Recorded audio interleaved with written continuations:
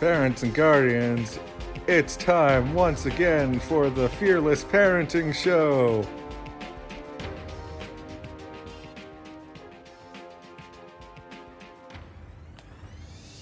Well, parents, welcome to episode 35 of Fearless Parenting. Today, I want to talk to you about excuses. It's part of a series of information we have for parents regarding Maxwell Parenting and Family A to Z best practices. And I'm on the letter E here talking today about excuses. You know, there are many reasons why children make excuses. However, it doesn't help the child or teenager manage themselves, nor does it help them to make good choices. So we as parents, guardians, we can't allow children or teens to blame others for their action or lack of action. So let's talk about several of these things. It definitely doesn't help the child to manage themselves. An excuse is sort of like you're deflecting something. Criticism, something that you did wrong, that you don't want to acknowledge it for whatever reason. Maybe you feel you're going to be punished, you're going to miss out on something. But we use an excuse to deflect or to give a reason why something didn't happen or why it isn't our fault, when it very well probably was our fault. And so if a child gets into the habit, a teenager gets into a habit of doing that, it can establish a lifelong pattern for them. And that's not going to be good for them in the workplace, because if they're seen as people that they have an excuse for everything and they don't get anything done, the company's not going to want to keep that individual around for very long. So build this into your child's work ethic, that they need to be upfront about what's going on in their lives. And never allow your child or teen to blame others for the actions that they committed. You know, this happens too often. We as parents, we want to protect our child, and even though they may be in the wrong, we think that it reflects on us, so we don't hold our kids accountable, because that would cause us to hold ourselves accountable. Listen, the choices that you make as parents is to try to teach your kid to do the right thing because it's the right thing at all times. But sooner or later, that child, that teenager is going to slip up. They're going to make a mistake. All right? What you have to do as parents is not look at whether to blame yourself or criticize yourself, but how can you right the action of that child and get them on the right path to own up for their mistakes and their shortcomings. And parents, you have to be the change agent with your child. If they're starting down this path of always having an excuse for everything, you need to help them bring about a change in their lives so that you place them on the right path. And as a positive, you want to focus on the real issue and maybe even do a reenactment of the incident to help your child see the part that they played in the matter.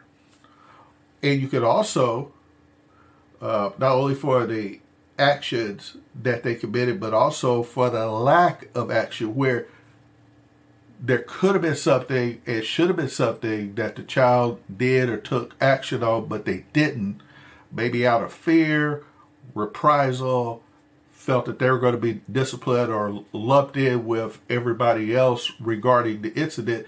They decided to take no action. Well, again, you can do role playing around this too, parents, to help your child see the part that they played in helping the matter come about, simply because they didn't go get an adult to handle that situation. When I was a school officer, I used to tell kids, I say, listen, your job is to go to school. But if you see something wrong, if you see somebody's about to get into a fight or something that's going to harm somebody else, you need to come get an adult and let an adult take care of that. At school, that's the teachers, principals, administrators, counselors, school resource officers. That's their job as adults to take care of that situation. That's not your job. Your job is to let them know about it. And the same thing at home, parents. If your child sees something or knows something that's wrong, problems, issues, you want them to feel that they can come to you and talk to you about that, and that is your job as the parent to handle that situation. It is their job to inform you of it. You want to be proactive. Again, encourage your child to be honest and take responsibility for his or her actions. John Wooden once said, "He that is good for making excuses," whoops, I got my quote a little bit wrong here. Benjamin Franklin said that he is good for making excuses is seldom good for anything else. And this might be something you want to tell your child. Hey, listen, if all you're good for is making excuses, and that's what your life ends up being, as somebody that is just making excuse after excuse after excuse, chances are they'll be seen as somebody that's not good for anything else. John Wooden said, "Never make excuses. Your friends don't need them, and your foes won't believe them." I talked to my kids about friends all the time as they were growing up, and I said, your true friends will stick by you no matter what. Your sunshine friends, well, on a cloudy day, they'll disappear. When the sun comes back out, they'll be right back. So your friends, hey, if you fell short, you made a mistake, own up to it, and learn from it. And let's talk about the learning process. Every time your child fails or makes a mistake, that's a teaching opportunity. It's not an opportunity to beat them down. It's an opportunity to teach them to be better, to do things better. Because nothing that any of us for the first time is going to be any good. John Maxwell says, anytime you try something for the first time, you're not going to be any good at it, but it's through repetition and getting them in the habit of owning up to their mistakes. That's what's going to help your child out. Now, something that you can do whenever your child makes an excuse is to have them rewrite and write the following. And I'm going to go back and with John Wooden's quote, "Never make excuses. Your friends don't need them, and your foes won't believe them." And also, you as the parents, you don't need their excuses. Okay? So we can add to what Wooden said by saying that, hey, moms, dads, guardians, we don't need them either. What we need for you to be is straightforward with us and tell us the truth. I want to bring up another quote by George Washington Carver, who said that 99% of the failures come from people who have a habit of making excuses. So that's just another reason, and this is all too true. Excuse making can become a habit, a crutch that your kids will lean on time and time again, that your teens will lean on time and time again, unless parents, you put a stop to it and change the behavior. Again, be the change agent. Change that behavior. Make sure that they know that the door is open for them to come and talk to you about certain things. And when they do fall down, because they will, take that as an opportunity to place them on the right path. If my kids came to me, even if they did something wrong, and they owned up to it, and they took ownership of it, things weren't half as bad as they would have been, punishment-wise or discipline-wise, because they took the time to tell the truth. So it's important to try to establish that rapport with your kids where they feel that they can come and talk to you about anything.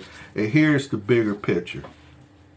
We want our kids to be strong and of good courage and not to be afraid to bring things to us, because we don't have to live in fear. We can be strong and courageous. The word says in Deuteronomy 31:6, Be strong and courageous. Do not be afraid or terrified because of them, for the Lord your God is with you, and he will never leave you. Even if your kids make a mistake, even if they fall short, you need to make sure your child understands that God has not left them. Okay, that God is not going to look on them as a bad person because he knows we make mistakes and he loves us nevertheless. Okay, he has an awesome amount of grace and forgiveness for all of us.